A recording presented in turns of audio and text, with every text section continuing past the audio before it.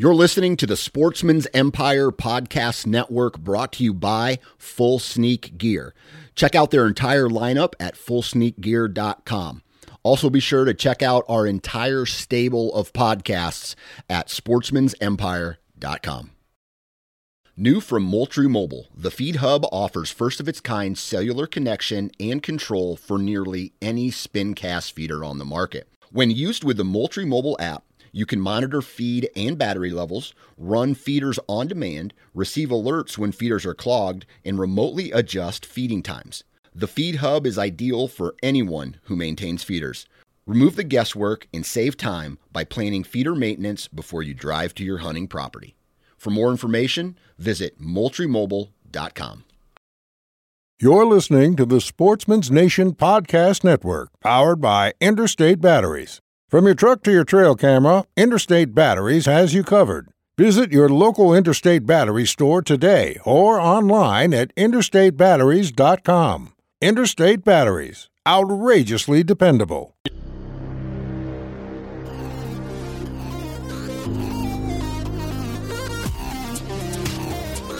Welcome to the Transition Wild Podcast, the home for those looking for expertise and inspiration on all things Western big game hunting. I'm your host, Adam Parr, and you're listening to episode number 15, where we talk with my good friend, Joe Wilson, on out-of-state DIY hunting trips. Hello. How's everyone doing today? It's Thursday. Hope you guys in the Midwest or wherever you're at are finally unburying yourselves from a winter.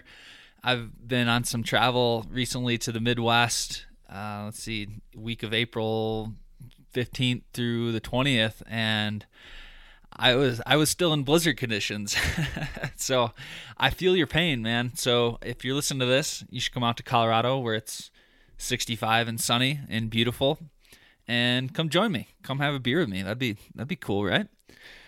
But if you can't join me, at least we can converse, or at least you can listen to me talk on the podcast for an hour. So again, I hope you're having a good day. Today's episode was a fun one. I actually recorded this about a month and a half ago, early March, with my good friend and hunting partner, Joe Wilson. Went to high school with him, shared a house together in college, and we've went on a number of out-of-state hunting trips. All whitetail so far. I'm still trying to coax Joey out to the west here, and he intends on it, although the past year or two he's been going through newborns and kids in the house, so that I can understand puts a stick into things. But yeah, so we're talking out-of-state DIY hunting trips, and Joey is just a good guy to sit down and talk with anytime, but since he's my friend, made this episode much more exciting and fun. He's a funny dude.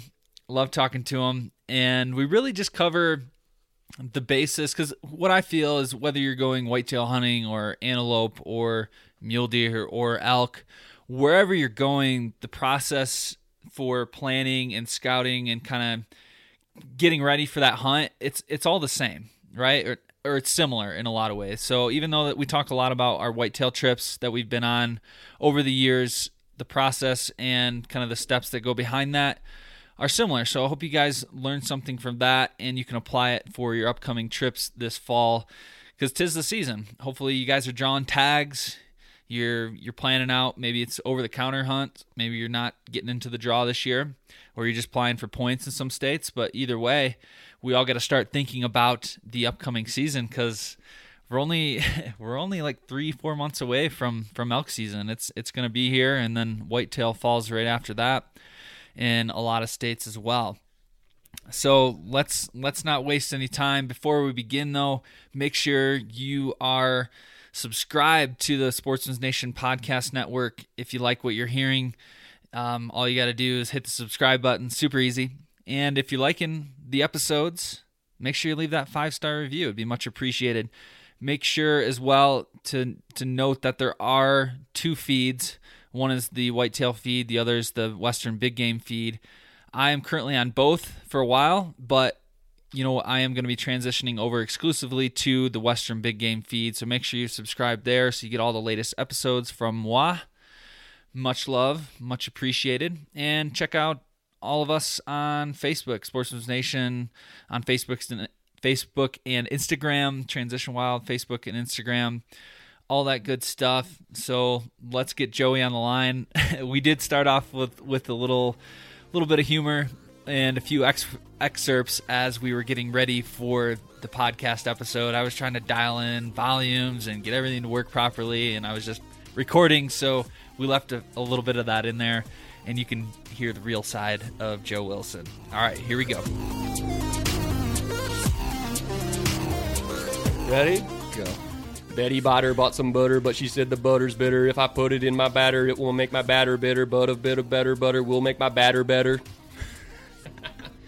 Amateur auctioneer extraordinaire. Oh, God. Reading things off from my notebook sheet, making snippy comments. I'm so funny. Ha, ha, ha.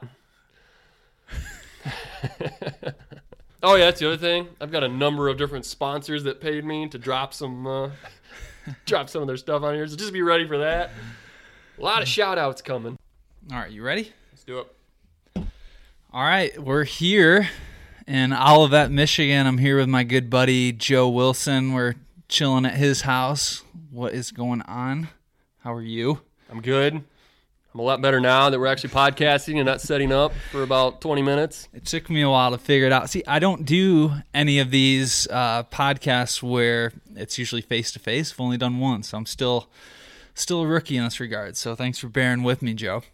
No problem. He is very much a rookie. I can attest to that. But no, in all seriousness, thanks for having me, man. I'm excited to be here. And, whenever I get a chance to talk hunting, it's always a good time. So it's been fun. What have you been up to lately? Have you been doing some shed hunting, or what's going on in the springtime in Michigan? No, not a whole lot of shed hunting. I did take a walk with my wife and our new son and didn't find anything. But I actually did find one shed this year out in the backyard. Just for some background information, I actually bought the house that Adam grew up in. So he's very familiar with the property. I'm in a bizarro world right now. Yeah. Anyway, out in my backyard area, there's a small patch of woods, and Adam left an old 3D target out there, so it looks like a buck with antlers. And as I was going out to cut some wood one day, I noticed that it was knocked over, and I thought that was kind of peculiar. So when I went to investigate, I noticed that one of the false antlers from the deer actually looked pretty real, and in fact, it was a 4-point side that a buck had. It must have ran into the decoy and shed it, and so yeah, it was pretty amazing. So shit, right here? Yeah, right out there. So that antler that's laying on your mantle, that's from right there. Yeah, I told you I had a cool story.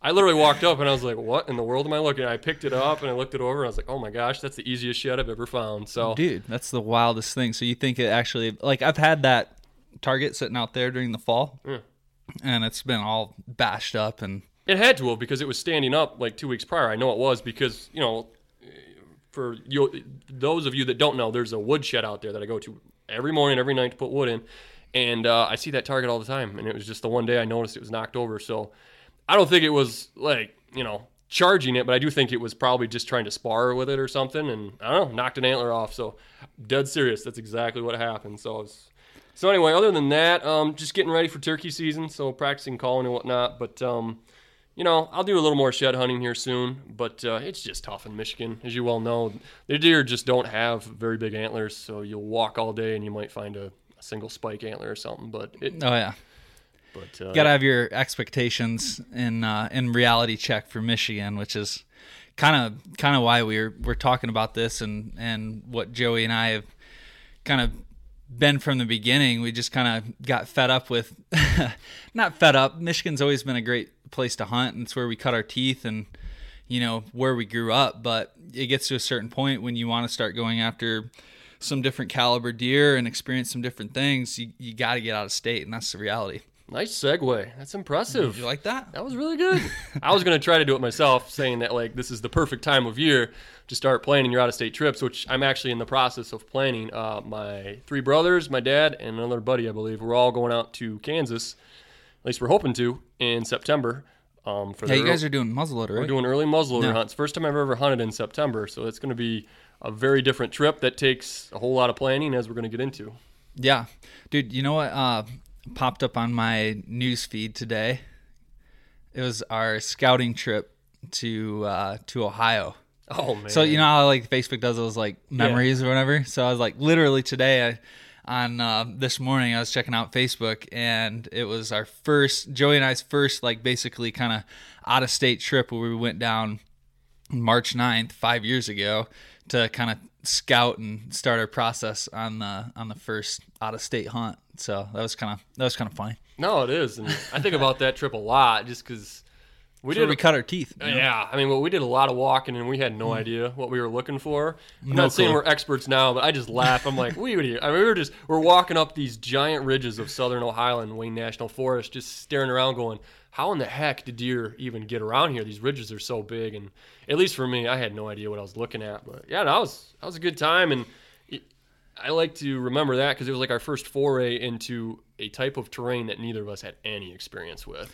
To this day, I tell everybody this that I talk with. It's like that hunting we did in Southeast Ohio, where it was Wayne National Forest, big woods, big timber, big ridges. That is some of the toughest hunting that I've ever experienced in my life, just because there's hardly any funnels. Pinch points are terrain based. There's not a lot of cover as far as like bedding areas. Maybe it's different for other people, but that was extremely tough hunting, especially with the rolling wind, or winds always swirling with those big hills. I mean, would you agree? Oh, absolutely. I mean, that's what I constantly am telling people. We've been lucky to hunt a number of different states for whitetails, and absolutely, Southeast Ohio is tough. And a shout out to anybody out there that has any kind of success in that type of area where it's just big woods, huge ridges. I would say smaller deer herds, less food. It's just difficult, and to be able to figure it out, it takes a long time. And we're on 1 week trips down there. It was tough, but I mean at the same time it was a lot of fun.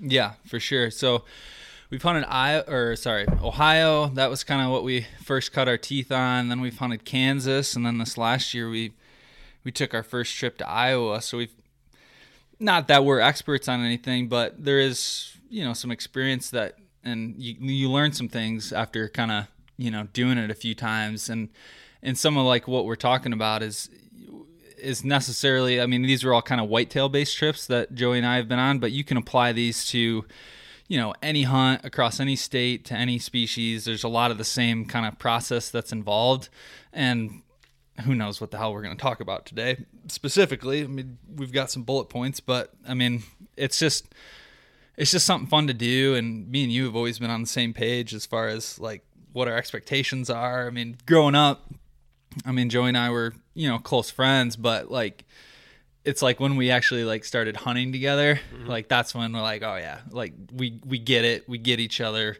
We're good hunting partners. We both want the same things. And, it's just been awesome doing this with you, man. It's been a lot of fun. See, it's when you talk like this that my wife wonders about like our relationship and what exactly we do on these hunting trips. But no, you're absolutely right. And yeah, I was thinking about it. It's like, Adam and I went to the same high school, and we were friends and whatnot, but not super close. But it was like after we got out of high school and we both kind of connected. Adam was a year younger than me, and we were going to college in the same town. And we, like I said, we were just both diehard hunters, and that's what we lived for. And yeah, I think it's an important point when you're talking about out-of-state trips is find someone who's on the same level you are.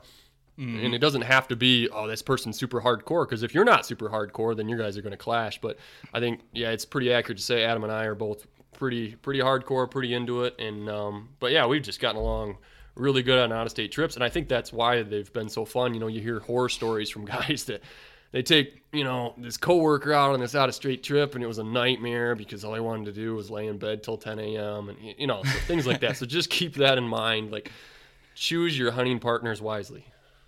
For sure. And I've been kind of thinking about like what, it's kind of off topic here, but like what hunting means to me, or like what hunting trips mean to me. I think there's just like too much just in hunting in general, but like too much in our daily lives that like everything's just like spoon fed to us.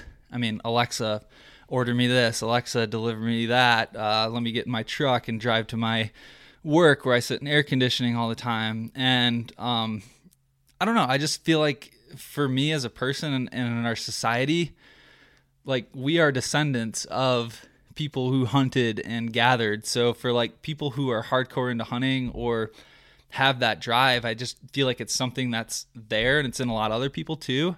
And like taking these trips and going out there and doing it is kind of bringing you back into like what our ancestors did. Are you kind of on that same page too? Oh, absolutely. We've talked about it before. To me, it's just that adventure, you know. Yeah. And it's like I'll be the first to admit that I've gotten soft because of my lifestyle. So I work for a pretty large corporation, so I drive to the city every single morning, and I sit in my cube all day, and I come home, and it's like you live that lifestyle long enough, and you get soft. And so these hunting trips bring me back, like Adam was saying, like this part of me that's just instinctual, primal. Very primal. Yeah. And it's like, oh yeah. And I was like talking to Adam about like my favorite part of hunting trips is always towards the end where I'm finally like in hunting mode. I'm not thinking about like all these other things or like, oh, I wonder what's going on at work. Oh, I wonder what, my wife and son are doing. Like I'm always thinking about them, but you know what I mean? Like it was like the last day in Iowa where I think I told you, I was like, man, I was finally in hunting mode. It took me like 6 days, but I was finally there. And yeah, I think that's just an amazing experience. And the other thing that I like about them is you have to suffer a little bit, which I think is kind of almost like a lost art, the ability to suffer and just kind of carry on. And We have it too easy. Yeah, exactly. Everything's like you said. I like your spoon-fed references, but yeah, I think it's something that most people probably don't think about. They're so focused on the outcome and result of a hunting trip that they kind of forget that the experience itself of doing something outside your comfort zone is pretty amazing. Yeah, agreed. And you touched on it too a little bit, but Fred Boehm, who we had on the podcast a couple episodes back, he talked about that same thing. Yep. Like 5 days in, he's like, that's where I've killed my most animals, and that's where I get in that zone, and that's when you really kind of you forget about everything else. You forget about work life. You forget about the stresses of everything else. So that's funny that you mentioned that, which then triggered my mind to another thing. One thing that I've kind of like taken away from these hunting trips that we've been on for 1 week, I almost think they're too short.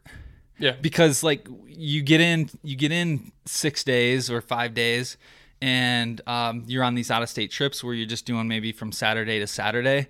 That leaves you 7 days, and then you've got some travel in between there, day and a half, even 2 days of travel total. I mean, you're only looking at really 5 solid days of hunting. And I don't know about you, but some of my future trips, like let's say we go to Iowa again, I would like to have 10 solid days of hunting. Yeah, I think 10's good. And we talked about it when we were in Iowa, where I was telling Adam, I mean, I was cashed by the end of that trip. And I think one mistake I made is I was hunting really hard in Michigan before we went to Iowa. So to be honest, I was already somewhat burnt out when I even got there. But yeah, we talked about it at the end. But one point to that is when you say a 10-day trip, that doesn't, well, I guess you could, but it doesn't necessarily mean you need to hunt hard 10 straight days. We were talking about like even just taking a morning off to kind of recharge is fine. But then you're still, like Adam said, you got 3 more extra days. And I think you're right, because it seems like on these trips, we're always finally figuring stuff out in those last couple of days. We're into the nice deer or, the good spots. We're seeing deer. We're seeing nice bucks. Yeah. Yeah, I think you're right. I think 10 days is probably a good solid number that you're not going to get like completely cashed, but at the same time where you're going to have a really good chance of success. Yeah. It's just never enough, it seems like. And that's one of the things I'm starting to see as a trend. And obviously I know it's hard to take off 10 days to hunt. It's just not simple. It's even what I do. It's not in the cards all the time, because you want to take multiple trips or you just got limited time. So there's that side of things too. Yeah, definitely. And I think I like your point about like taking time off. It's something I kind of wrote down. I just wanted to touch on. And can you plug my articles for me real quick on your site? You plug, man. All right. You take I wrote it's a 2-part series on out-of-state hunts. And so a lot of the stuff we're going to talk about here is probably already in there, and we'll definitely be adding some more. But one thing I talk about in those articles is 2 of the excuses I always hear from people when I get back from trips and I'm kind of letting people know, showing people pictures of everything that went on. They always kind of say like, oh man, I wish either that they had the time to do that or they wish they had the money to do that. And I always just kind of give them a kind of a weird look because I just think that those are kind of excuses. And I'll just touch on those real quick. So obviously with the cash, like the way we do our trips, I feel like is a fairly cheap route. Oh, yeah. I mean, we hunt either all public land, and Adam's got some by permission stuff, but we're not paying to hunt outfitters or anything like that. And we're trying to find cheap lodging. We're not eating out at 5-star dining, and it's all these things. And so from our experience, I think most of these trips per person, depending on where you're going, if you're going close, like when we went to Ohio, it was probably less than $500 all included. Oh yeah, cheap tag. I mean, cheap tag. It's probably some of the cheapest, or one of the cheapest states to hunt whitetail. Yeah, for sure, at $150, I believe it still is. And so, I talk about in the article, it's like, well, how bad do you want to hunt out-of-state trips? It's like, I'm not saying everybody's loaded and everybody's got great jobs, but when you think about all the things that we waste our money on, like satellite TV or daily coffee at Starbucks, eating out, maybe buying a new vehicle, all these things add up to what you easily could be using on a trip. So I just find that hard to believe that people can't find the cash for that. And the other one is time. Totally understand. Like I said, I have a 2-month-old son. And so I'm starting to find out real quick how fast your time gets sucked into a lot of different things. But, even if you don't have a whole lot of vacation, I struggle to think that you can't at least take a couple long weekends to a state that's close by and just to experience something new. You know what I mean? There was a guy by the name of Andy May, I know his profile, I think, on the Wired to Hunt podcast, and he talks a lot about how he takes, he'll leave Friday after work, hunt the whole weekend, and come back home to the neighboring states. You can do it that way too. So I just think that I feel like I would struggle to find somebody that couldn't take some sort of out-of-state trip on a semi-yearly basis. Yeah. It's like where do your priorities lie? And that's really what it boils down to. And like Joey said, everyone has family commitments and work life and, all sorts of stuff going on. And, hey, if it's not this year or this fall, maybe start thinking down the road, maybe 2 years or 3 years. I had a guy on the podcast, his name was Andrew Honeycutt, where he talked about, hey, it really opened my eyes when me and my dad started talking about these hunting trips a long time ago, but then he came down with cancer, and that changes things, and that changed his priorities. So not saying like something like that has to happen, but stuff like that does happen. And, just figure out your priorities. And if it's not this year, maybe it's 2-3 years down the road that you finally kind of go on that hunt. Yeah. And another thing for the married people out there with kids, I can tell you, my wife and I sat down, and it's like you sit there and you lay out everything on the table. And it's like, for me, it's like, okay, my priority is hunting, and I want to take my hunting trip every single year, and I want to be able to hunt. And, okay, so I'm not going to golf anymore, and maybe I won't do as much fishing. And so it's like, and for her, I'm asking her, okay, what do you want to do? My wife likes to do soccer leagues. So there's like that give and take. Okay, you can do your soccer league 1 or 2 nights a week during the summer if I can do my hunt. And so that way when hunting season comes around, she's not going to be on my case about how much time I'm spending in the woods. There's that give and take, I think, that happens in healthy relationships. And you best believe when, August, September gets here, I'm going to be doing every single thing on that honey-do list and trying to get some projects done for her, because you're trying to build up those brownie points so you can cash them in a couple months. Yeah, for sure.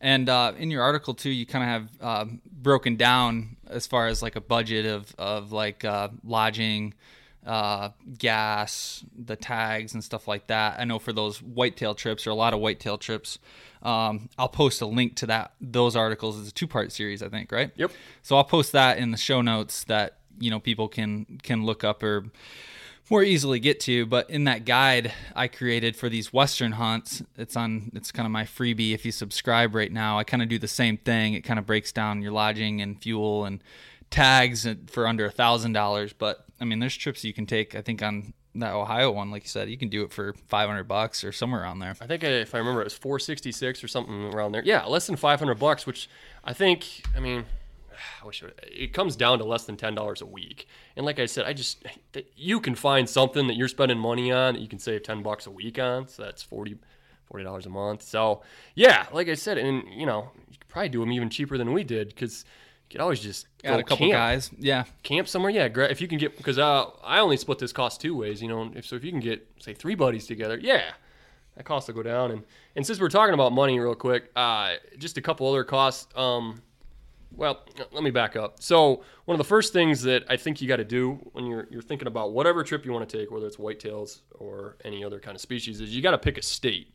And I think what goes into picking a state, first and foremost, would probably be cost. And like Adam said, Ohio is a cheap state, although they just raised their tags, but it's still only, I think, $180 for a whitetail tag. And on the opposite side of the spectrum, you have Iowa, which we just went to, which we needed 3 preference points to get in, which for 52 apiece, and the actual tag was $550. I'm talking 700. Yeah, over $700 just for the tag. Yeah, it's expensive, very expensive. But at the same time, it was the best whitetail country I've ever seen in my life, and I saw the biggest buck I've ever seen in my life. Granted, I only saw him for about 6 seconds. I was doing a kind of a scouting foray late morning, and I came up over the top of a ridge, and I just kind of was sitting there looking around, and all of a sudden I see a tail go up, and it was a doe, and behind her was a buck that I don't know what was on top of his head, but it was the whitest, thickest rack I've ever seen in my life. I couldn't tell you how big he was huge, and they just kind of trotted off. They were probably a little over 100 yards away. But anyway, so keep those things in mind. And the other thing I try to talk to people about when I go on these trips is you're going to see a variety of terrain depending on what kind of state you're going to. We talked about Ohio, Southeast Ohio in general, very big woods, large terrain features there. We saw a lot of the same where we were at in southern Iowa. A lot of big woods, but a little more farm country. But still, you're having to use terrain and learn how to use that. And then compare that to where we're at in central to western Kansas. It's just wide open prairies with river bottoms. Yeah, and it comes down to maybe like what experience you're after. Obviously, for whitetail, I mean you can hunt the open plains and spot and stalk, kind of like what we did in Kansas, or you can tree stand hunt in the big woods of Ohio or Iowa and kind of hunt. That's kind of a mixture of both, I guess, and from what I've seen. And then as far as your western hunts too, I mean, you can hunt elk at tree line with a bow in your hand and be way up at elevation, but you can also hunt them in the rolling foothills at 7,000 feet.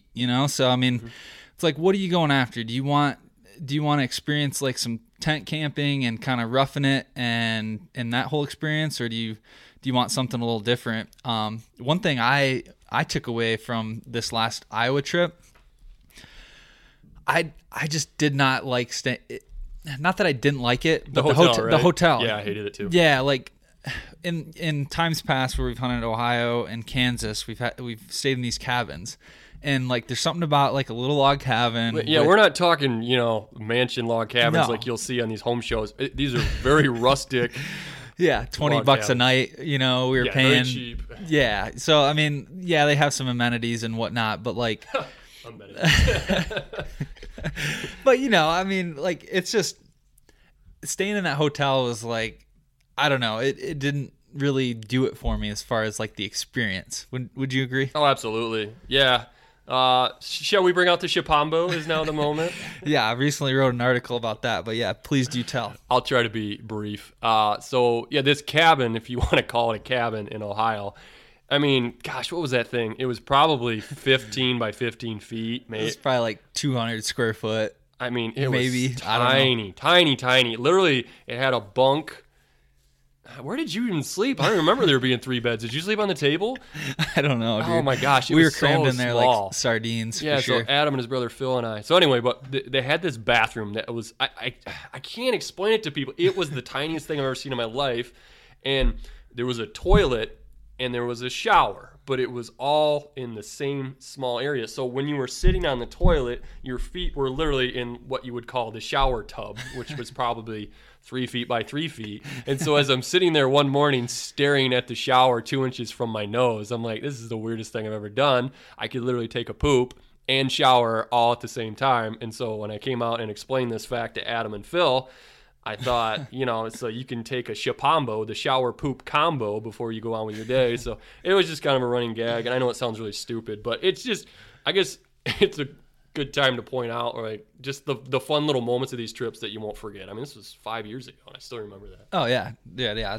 It's the memories. I mean, as I grow older, I mean, obviously everyone goes on a hunting trip to shoot something, right? I mean, that's why we hunt. I mean, we're not going out there to bird watch.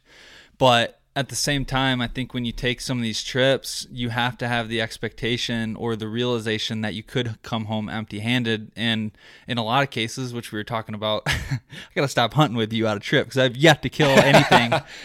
Well, let's back up. I pointed it out to Adam as we were kind of talking about our trips this year. I said, hey, man, I realized the other day that every trip you've ever gone out with me, you've never shot anything, which I will take some of the blame for that. But in my defense, you've gotten shots at some animals. I've hit 2, which makes me sound like I'm wounding animals, but it happens. It does happen, yeah. But, you know, like it's just like, and if you killed something and it took us, let's say we were on an elk hunt or whatever, if you were with a partner and he kills something, I would be more than happy to spend 2 days packing that thing off the mountain. And I think that's comes back to your partner and going in with that mindset, but you know, being on the same page. But at the same time, it's the experience, it's the memories, it's like the shit you think about 5 years ago and you laugh at, and like the times we've spent with family. And now that we, you know, me and Joey, we don't live next to each other anymore, so we don't get to see each other a lot. So it's even more important that we do these trips and keep creating those memories and just stuff that you can pass down to your kids and, you know,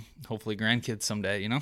No, absolutely. Yeah, I mean, you know, when I first started taking these trips, obviously the only thing you think about is bigger deer than what you're used to seeing and being able to knock one of those down and whatnot. But, you know, it's probably a combination of more hunting experience and just more life experience. And, yeah, you start to cherish the memories a whole lot more than the deer heads. And, you know, I've got well, the buck here in this room actually is the buck I shot in Kansas, is sitting up on the wall. Looks real nice up there. It does. It's a nice buck. You know, it's no giant for anybody wondering, but he's a nice, solid, big deer. It was a pain in the butt to drag him. We only had to drag him like 100 yards, but he was road hunting. Just a big-bodied deer, nice thick rack. But anyway, I look at that buck literally every single day, and I don't look at that buck and go, man, I shot a nice little trophy. I think about the fact that, you know, my truck broke down at like 1 a.m. on our way out there, and Adam and I had to spend the night in a rest area and get hauled into an auto zone and try to explain to the guys what was wrong with the truck versus them telling us. And,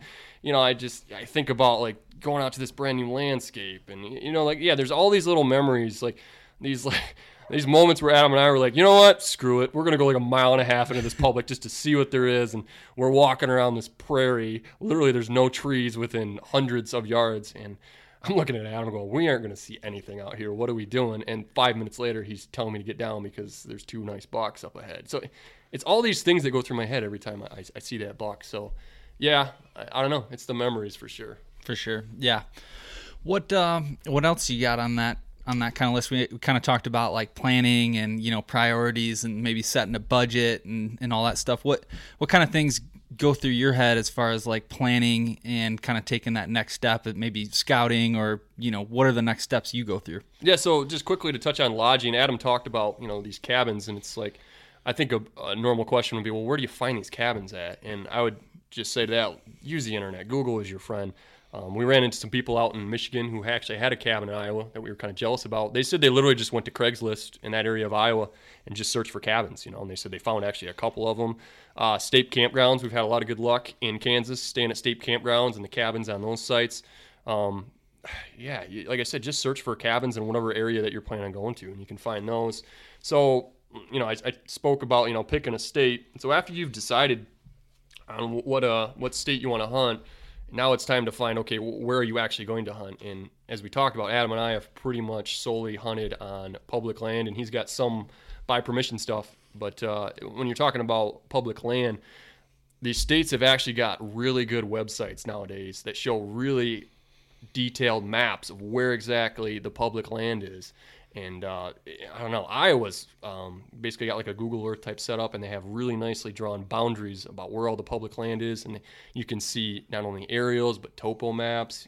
I was impressed with that. That actually was a really nice system that they've developed, and it's almost like Onyx Maps, you know, type, but like even better, like Onyx Maps paired with Google Earth, which was pretty sweet. Plug for Onyx. No, Onyx works really good.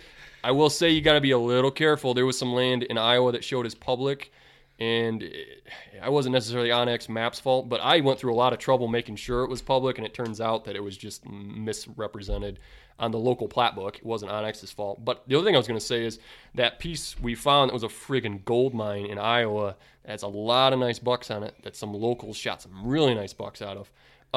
Actually wasn't on onX because it was newly purchased by the state, but it was on the state's website. So that's a good tip.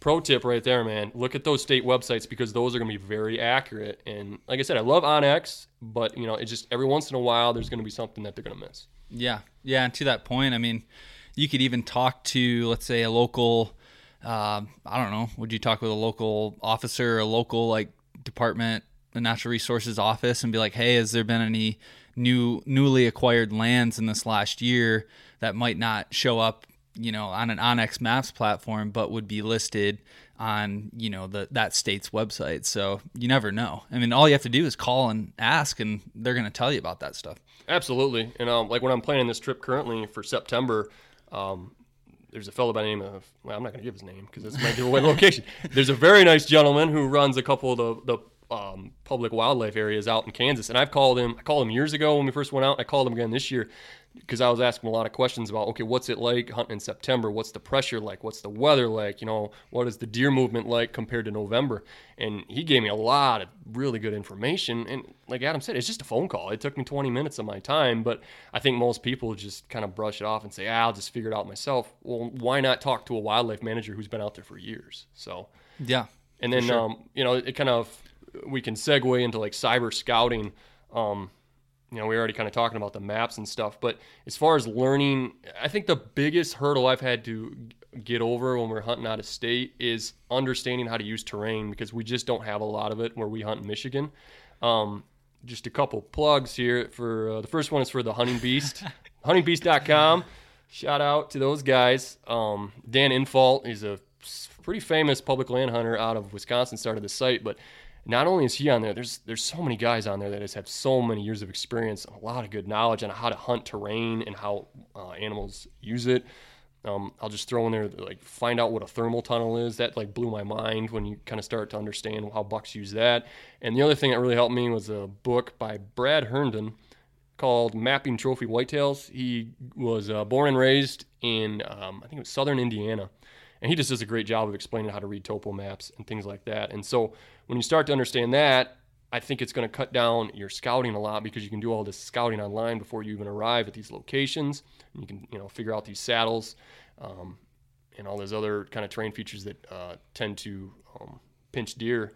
And you're going to be able to just go right to there and see if there's any sign. And it's going to really speed up, your scouting and your success on trips. So yeah, and about those forums and everything, you're not going to get somebody that tells you like specifics like, oh, you need to hunt this tract of land on, this unit. But I will say, like, a lot of those forums do give a lot of like local intelligence. Like if you ask a question like, what terrain features are you looking for? Or, what type of food sources are they hitting at certain types of the year?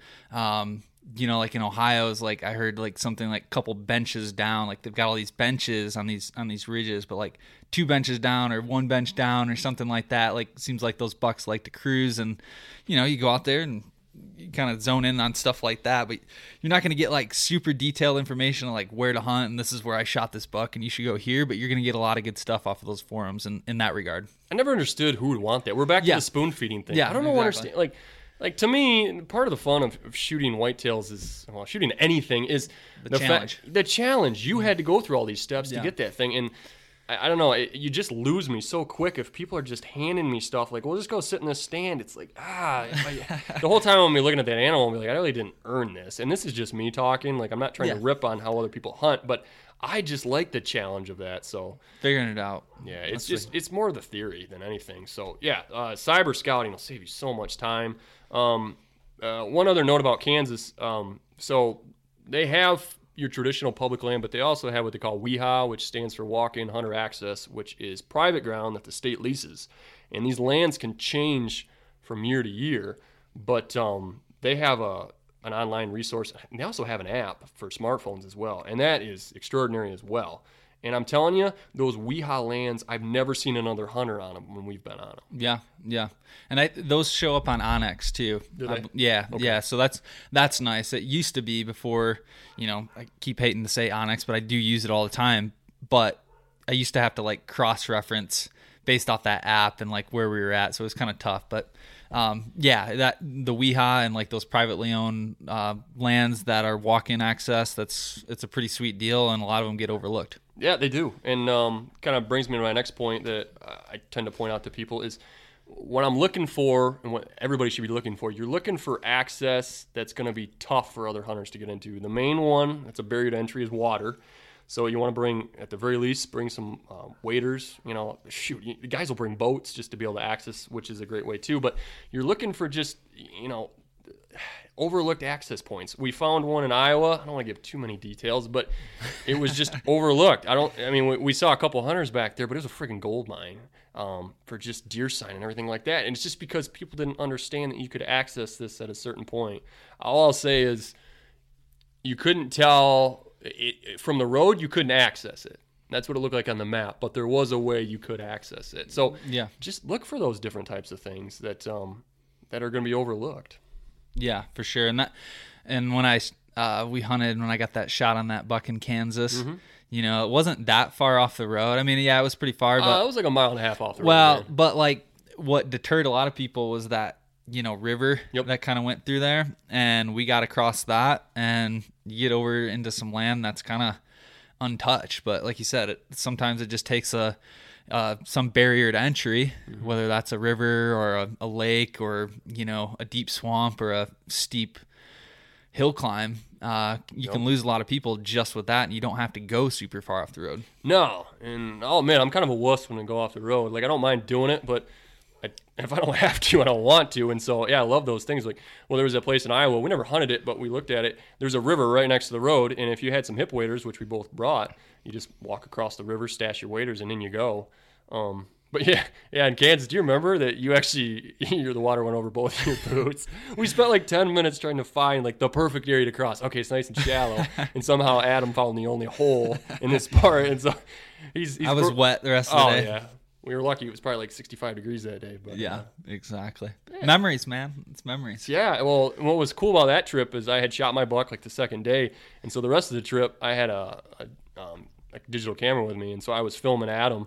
And so, we got some really good footage of some of that. I wonder if we could pull that up and even throw some little video link out there. No, it's on my YouTube channel. Yeah, it's like Kansas deer hunting if you go to... Yeah, but I'm talking about, like, actually, I remember having video of you walking up, and I was kind of, like, giving, your typical, like, home video play-by-play.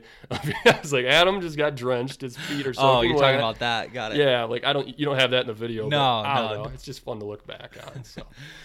So we talked about scouting and digital scouting. We talked a little bit about earlier. We touched on like we've taken some trips to go. We didn't do it for Kansas, but we did it for both Ohio and Iowa, where we went out there and actually like took scouting trips.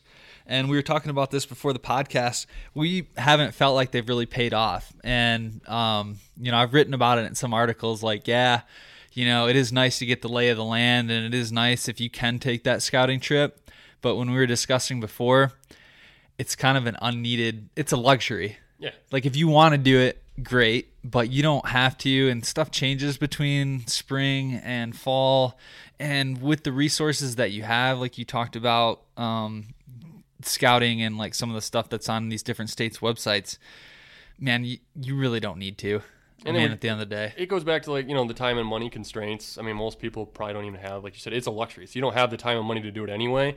But I definitely don't think it's necessary to have success. I mean, and I think there's probably people that do it better than we have. But I don't know. Yeah, it's just like we were talking. I mean, these areas we scouted both in Ohio and Iowa, we never ended up hunting any of them. So we ended up getting there in the fall, and we're like, let's go check out this area. Oh, this area is so much better than what we were looking at in the spring. Let's hunt here. But yeah, exactly. So I guess there is something to play with that. You kind of knock off some different. We definitely found some places where we didn't want to hunt. Yeah, for sure. It's about all we found. But yeah, but it wasn't like we showed up. We're like, yeah, we're going here, and then that goes back to having the time and getting in 5 days and really learning it. But that's a different topic. So we've talked about scouting and scouting trips. What's kind of next on your agenda here? So, but when I was getting into these out-of-state trips, it always bugged me that people were just so high level and they were saying, oh, do this, do that. And so I would ask them, I'm like, no, literally, like, what are you doing the first day you get there? And where are you going after that? Like, I wanted kind of like more specific examples. So I'm going to try to do that as far as like what we've done. And as we said before, we haven't been like the most successful, but I feel like we've always gotten into good deer. We've always So anyway, this is what we've done. The first day should absolutely, if you're on a week trip, it's just scouting. That first day, you have to nail down multiple areas in order to scout. And I think scouting depends on the type of terrain. We're back to the type of terrain. When you're in big woods areas, you're going to have to take your digital scouting where you found kind of those spots you thought might be pinch points, and you're going to have to do a lot of walking. And it's tough to kind of tread that line of, okay, I got to make sure I find these spots without ruining them. But I think if you just move slow and you use your binoculars a lot and kind of keep an eye on sign, you can really do it. We did it pretty well in Iowa. I mean, the first day I was there, I found one of the most amazing scrape lines I've ever seen. I found 20 scrapes in probably a 200-yard long strip. I mean, literally every 10, 15 yards, it seemed like I was finding a scrape. And so once I found that, I got out of there and I'm like, okay, this is a dynamite area. And not only us, but another hunter we ran into had a good amount of success there. So that's kind of the big woods type area. And then when you're in an area like Kansas where you can see a long ways, we do a whole lot of driving that first day. A lot of glassing, a lot of driving, because that's going to be your best bet of, you're always going to see deer in those type of areas, but you're trying to zero in on, okay, where is there actually like pretty good looking bucks at and what you're after. Well, and, with that too, driving around showed us, whether you're in big woods or, states like Kansas where it's a little open, where are the other hunters at? Because a lot of times you're not showing up, a couple days before. Let's say you're hunting a rut time frame. There's going to be other people out there hunting. So at least you can see, here's where people are parking. People are touching this, but, hey, we checked out this spot. No one's parked there. There's a lot of that kind of goes, into pressure and playing off of what other people are doing too. Absolutely. I had the chance to hunt Indiana. My brother lives down there, and we hunted there from muzzleloader one year. And so there's a whole lot more pressure out there than some of the other areas we've seen. And then you're exactly right. That's what we were doing. We kept driving around going, nope, 2 trucks at that parking area. We're getting the heck out of here. And it was a really tough trip. We didn't have a whole lot of success. But I'll tell you what, we had zero success of seeing deer whenever we saw vehicles. So that's a great point. Is you're always on the lookout for other hunters, but states like Kansas and Iowa, up to this point, I know they're getting, especially Kansas is getting a lot more popular. We're seeing more pressure there, but you don't have to worry about it as much, but it's still something to keep in mind. One thing I like to point out to people too is when you're going to these other states, there's so much stinking public land. I mean, you're talking tens of thousands of acres in, a drivable distance, and a lot of times. Don't worry about like bumping deer, maybe like burning out a spot. You've got a week. So you got to be pretty aggressive, in my opinion. Like, yeah. You see these guys in these hunting shows because they're on these ranches out there, and so they're saying like, oh, I'm just going to sit in observation sit. You don't have that luxury when you're on an out-of-state trip in a brand new area. Like I said, when I found that sign, the next morning I was right smack dab in the middle of that sign, Yeah. And then when that didn't work out, I'm moving deeper in, you know what I mean? Like, yeah. I think you have to be aggressive. Yeah, and you got to adapt. And, that buck there sitting on the wall I was pointing to my buck.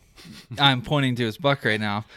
That buck came from our scouting on the first day. Yep. Because we basically drove around, and that first morning we saw a lot of activity, or at least bucks crossing this one spot is basically like a pinch point or, woodlot coming together.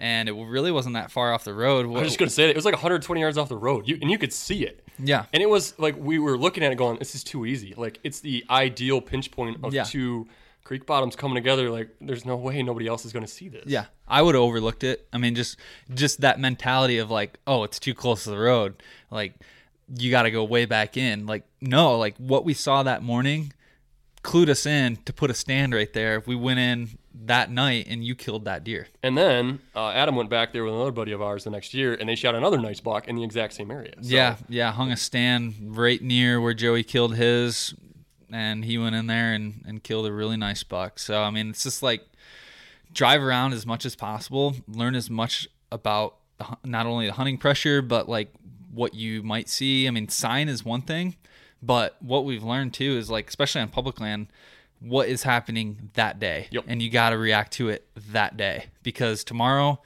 it's a different story. Because I went back there and hunted it and it was dead, like the rest of the week. So well, it was funny. The next morning, Adam went back there, and since I'd already shot my buck, I drove about a half hour away to this other spot we were, and I watched a non-typical. What do you think? I don't know. I just want to try to give people an idea. 160s. Probably 160s It's buck. in the video. Really thick. It's in this video if you watch. Really thick, gnarly looking buck. He had sort of a drop tine at the end. So anyway, I park and I'm just kind of sitting there glassing, and this buck beds down with a doe probably a little over 100 yards away, and I'd be downwind of him. So it was like a perfect stalking opportunity. And I'm just sitting there going, gosh, dang it. And so, like I said, it was a half hour to go pick Adam up and a half hour back. So we tried getting back there and it just didn't work out. But yeah, it's an excellent point, because I remember texting you thinking you'll probably see stuff. You're like, I haven't seen anything all morning. And I'm like, well, I'm looking at a 160 class buck that's bedded down right now. I wish you were here. That's how it goes, It's like a postcard scenario. Wish you were here, Adam. That's hunting, man. Seems like you're always playing cat and mouse, but that's why we do it, Another key point I always, at least my personal philosophy, and a lot of guys I talk to that have had success out of state, is keep moving. Like, you should not get hung up on one spot. Like, I'll admit, if you have like a really good sit, sure, give it one more sit. But man, I don't know, more than 2 sits at the exact same spot, I won't do it personally. And your dad's buddy who shot a 160 class buck in Iowa, I remember him saying he won't sit the same spot more than once. He always has 2 stands set, and so in the morning he'll sit one, and then he'll move it after the morning sit, and then the other stand, and he'll go hunt the other one. And he said that's how he works on these hunting trips. It's just constantly moving, and he has a lot of success. Yeah, Chuck's a good hunter, and back to the scouting thing. I mean, he basically pinpointed a spot on the map using topography and kind of these pinch points that he was seeing. He actually, on that Iowa hunt where he killed that, it was like a 167, I think. Oh, yeah, that's a nice buck. I mean, he went in, I think, first day, maybe second day, and killed that deer. So a lot plays into your scouting and learning how to read that. But like Joey said, you gotta keep moving. You can't get hung up. And that's kind of what we did in Iowa. We've done it on a lot of trips, but that's what we did in Iowa. We didn't really get hung up on too much on same spots, Yeah, no, I didn't sit the same spot more than twice. There was one spot I sat twice because I thought it was a really good hub. So it's a spot where a number of ridges come together. But I sat that twice, but other than that, kept moving. And the other thing is, so I remember on this Kansas trip, I was going into it with way too high expectations. And it was the second day, and I was literally already getting frustrated because we'd only seen a couple of shooter bucks, which looking back, I'm like, we actually did really well for never being there. Oh, yeah. But I remember saying to you, I was like, I'm just kind of getting frustrated. I thought we'd see more out here. I ended up shooting a buck on the second day. And I look back at it, and I'm like, you were such an idiot. Like, are you kidding me? That amount of success on your very first trip there? So, like, go in with standards that are, like, realistic. And the other thing is just don't get frustrated. Just kind of keep at it. It'll work out for you if you kind of, like I said, keep moving, keep doing your scouting and stuff like that. You'll eventually run into deer. We always have on all these trips, with maybe the exception of Ohio the first time we went. But, Adam went back to Ohio, was that a year or two later, and he actually had quite a bit of success getting into deer. Yeah, and that says a lot of, like, maybe going back to the same spot, more than once. I mean, you just know it. I mean, we experienced the same thing in Kansas. I mean, if you can hunt a place a couple years in a row, and I'm all for trying out new spots and I want to hunt different states, but you really start to learn a property, even public land, after you've been there a couple years, or at least 1 year, because you can eliminate a lot of spots and you can zone in a little bit further on the details that you kind of learned from the first trip. Oh, absolutely. It's like with anything else in life, with experience, you're just going to keep getting better at it. And but yeah, I try to caution people, like, I just get so sick as I get older, or not older, but just the more I watch of, like, hunting TV, and you realize, like, it's just so unrealistic, these types of hunts they're on, and it's tough to watch TV anymore in general. Yeah, no, I absolutely agree. If I have to watch another episode of The Bachelor, honey, if you're listening, I swear to God. I was talking hunting shows, Joey. Sorry, off topic. Still frustrated about having to watch it this week. What's his name? Arie, A-R-I-E? Sorry. Anyway, back to hunting. Gosh, what else you got? Hunting TV, yeah. It's just it clouded my judgment so much about, like, what you should expect. Like, you should expect to see a lot of deer. In a lot of these states, you're going to see, a fairly large number of, like, 3.5-year-old and older bucks, and that, like, 120 class and above. But to say you're going to go to a state and shoot over 150 class block 160, I think it's just unrealistic a lot of times, especially when you only got a week. Not saying not to do it, but I don't know. I think it's more fun. When we went to Iowa, I kept telling all the locals that we talked to them, like, man, if I see something over 120, I'm letting an arrow fly. And they look at you like you're crazy, and they're like, man, we got a 160 rule on our farm. Like, well, it's a good thing I'm hunting public land because he's going down if I see him. Well, when you come from Michigan, I mean, a 120 is actually a really good deer, and it's just go in with realistic expectation, I guess, is what I'm saying, or what we're both saying. It's like, yeah, did I want to shoot a booner in Iowa this year? For sure, but I wasn't about to pass like a 140.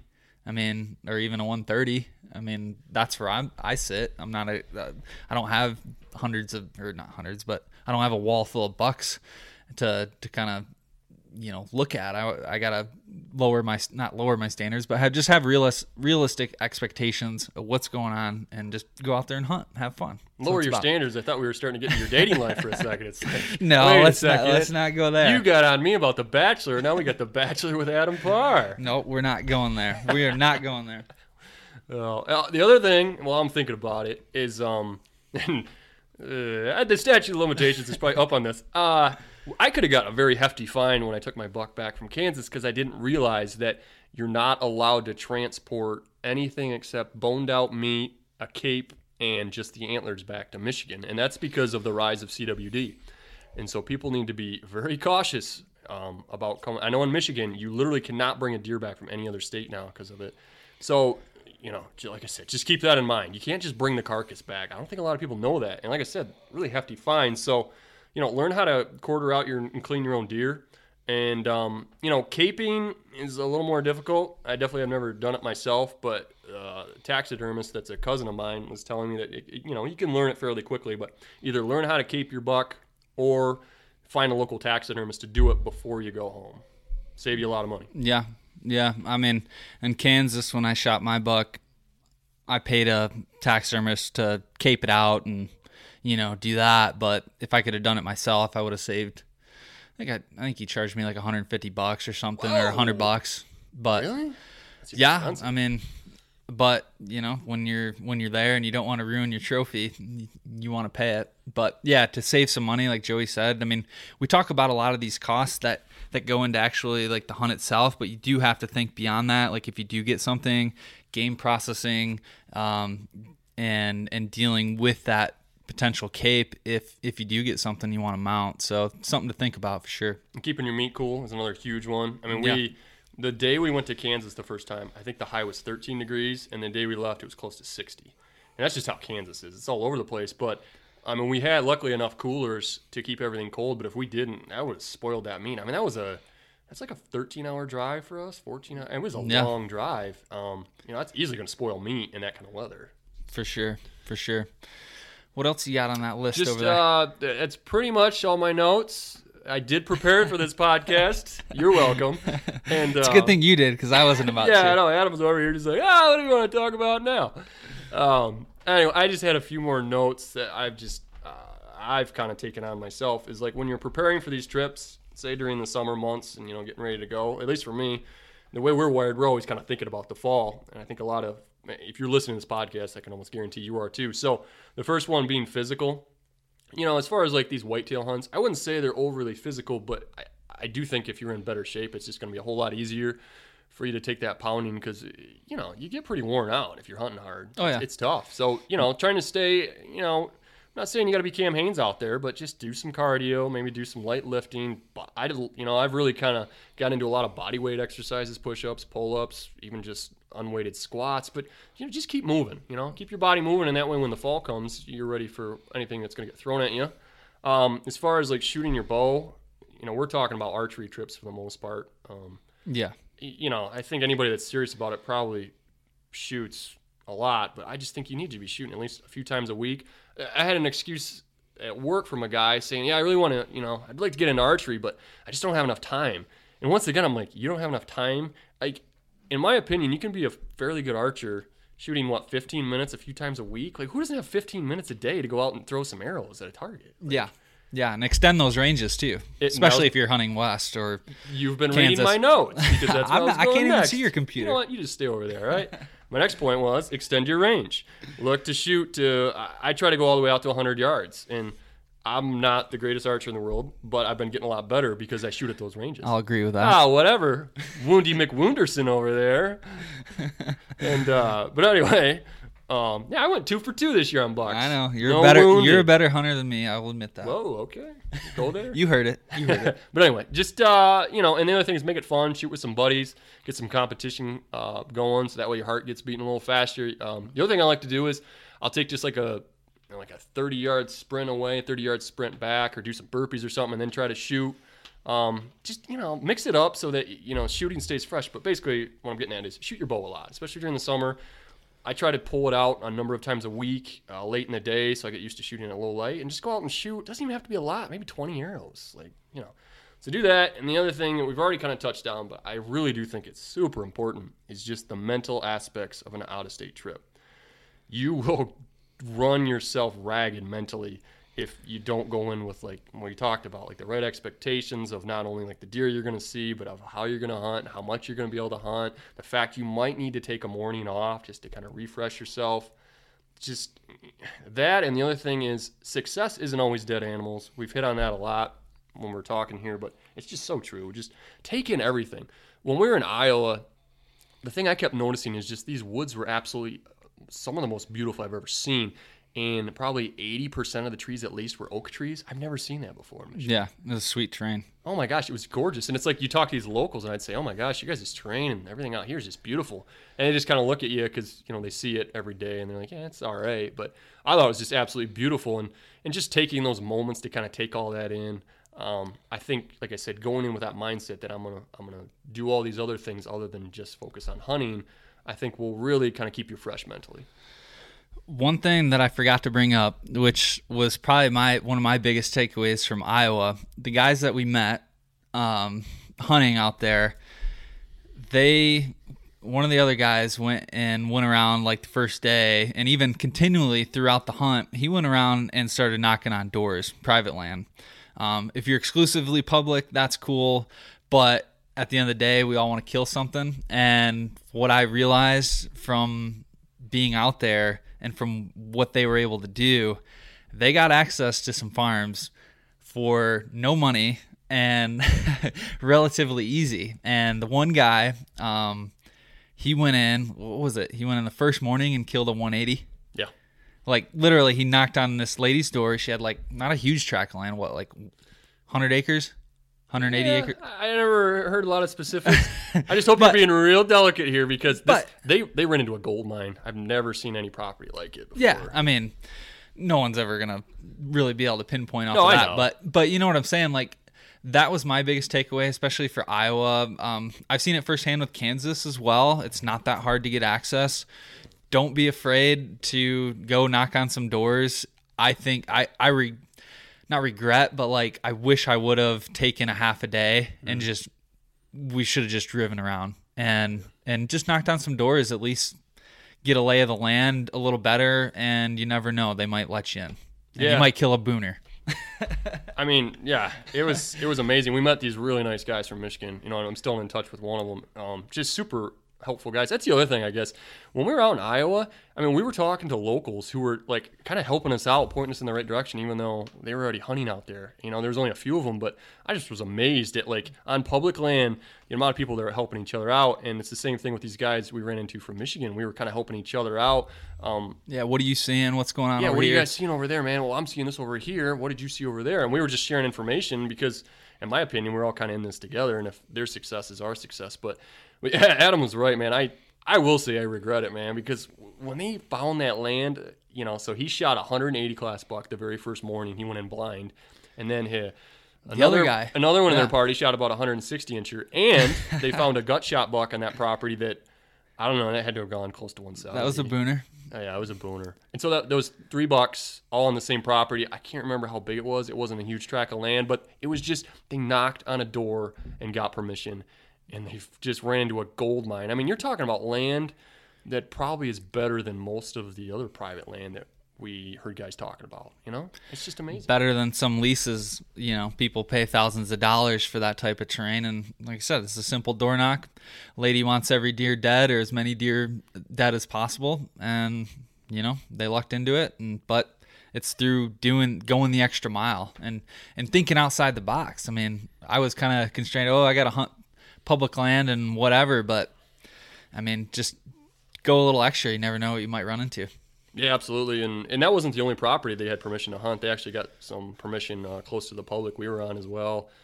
So it seemed like they had really good success with picking that up. And like I said, I'm just really delicately kind of dancing around this. I don't want to give too much information because these guys, like I said, were super nice and helpful with us. And they did the work, and so I don't want to give away too much. But it's, I guess, yeah, my main point of all this would be it's extremely possible, a lot more possible than I originally thought, because I did a little bit of like cold calling, which is probably not the best way to do it for Kansas, and I got hung up on, I got yelled at. I talked to one fellow who was talking about how I should talk to this guide who leases out his land. I mean, just didn't have much success with it, so I kind of just put it away. But yeah, I mean, you had a lot of success in Western Kansas getting private. Oh, yeah. Too, so. Yeah, like I said, you just got to put yourself out there, and you never know what'll happen. And the main thing to all of this, to the whole theme of this podcast, just go on the hunt. Yep. I mean, you're not going to regret it. Yeah, it costs some money, and it's not exactly cheap, and you're going to have to take vacation time, and you're going to have to spend time away from family. But if it's something you really love and it's where your priorities lie, you got to get out of state. You got to experience some of these different things. And said we're only do this once, so you might as well do it right and create some memories and have a little fun. So just get out there and plan a hunt. Go do it. You're not going to regret it.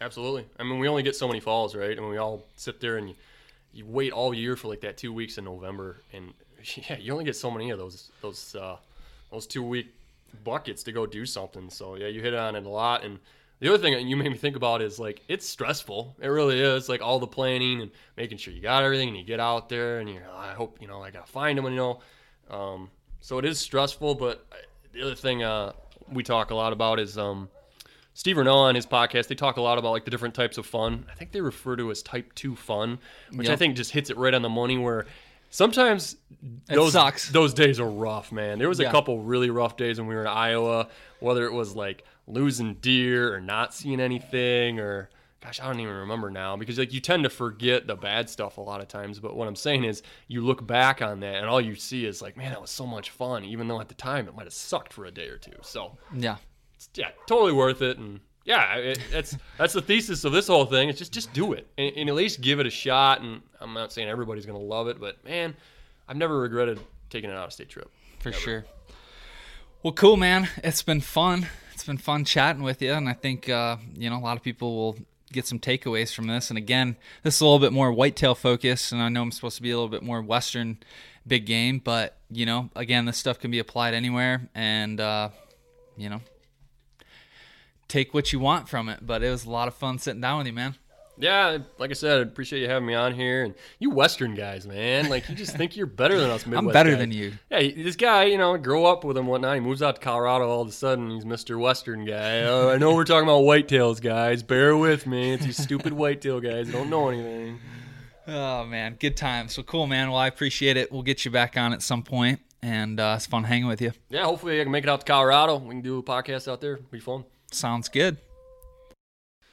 And there it is, another episode in the books. That was a lot of fun hanging out with my buddy Joe Wilson.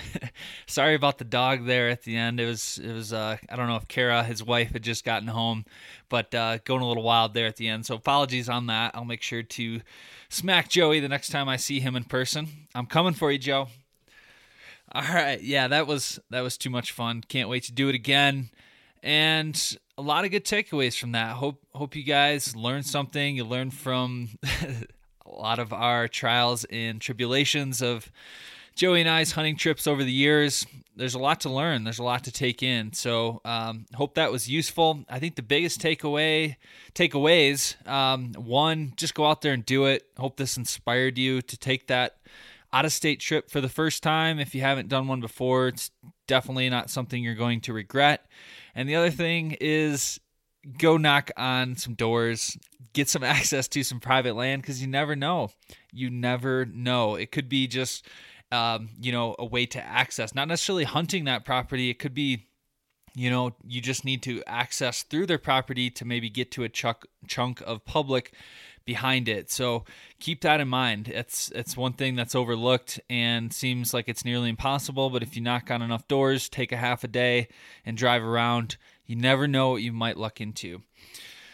All right, that is it. Let's wrap this thing up. But before we do, make sure you're subscribed to Sportsman's Nation Podcast Network. If you're liking what you're hearing, leave us a 5-star review. Remember, I'm on the Western Big Game feed. There are 2 feeds, the Whitetail and the Western Big Game.